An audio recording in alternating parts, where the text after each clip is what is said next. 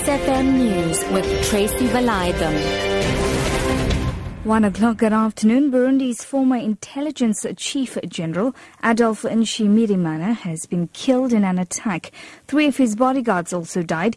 Nshimirimana's convoy came under a rocket attack in Kamenja last night from suspected insurgents following recent elections in the country. The attack sparked off heavy gunfire in the north of the capital, Bujumbura.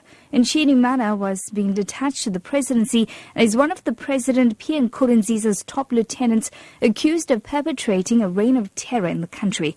SABC correspondent Bernard Bankokira reports. They confirmed that there has been a rocket attack. Heavily armed men ambushed the vehicle of the former Chief of Intelligence Service in Burundi, known as General Adolphe Nshimirimana. And then there was a gunfire which ensued. It's difficult to know whether we have some casualties or other more people who have been killed, but it's because no one is allowed to come into the vicinities. We can hear some sporadic gunfire exchanges, gunfire shots. Until now, it's difficult to know the motives of the gunfire.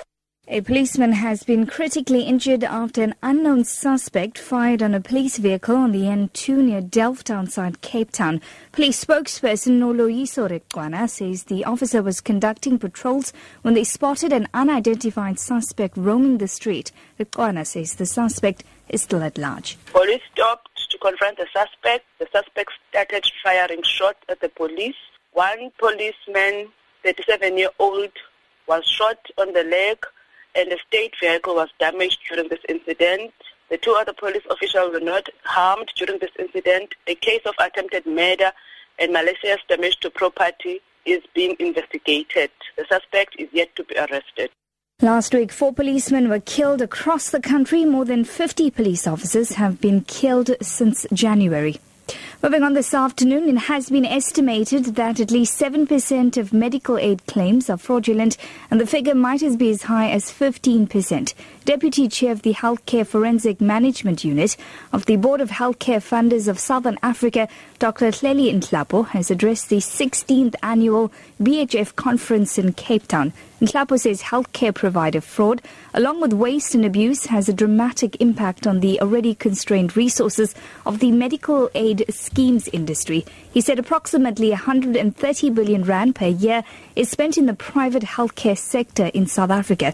Nhlapo says if 10% of claims are fraudulent, it means fraud costs the country 13 billion rand per year. And finally, to wrap up this afternoon, 2 Turkish security troops have been killed and 24 critically injured in a suicide attack by Kurdish PKK militants. Since July, Turkey has carried out hundreds of air raids on PKK bases on both sides of the Iraq-Turkey border.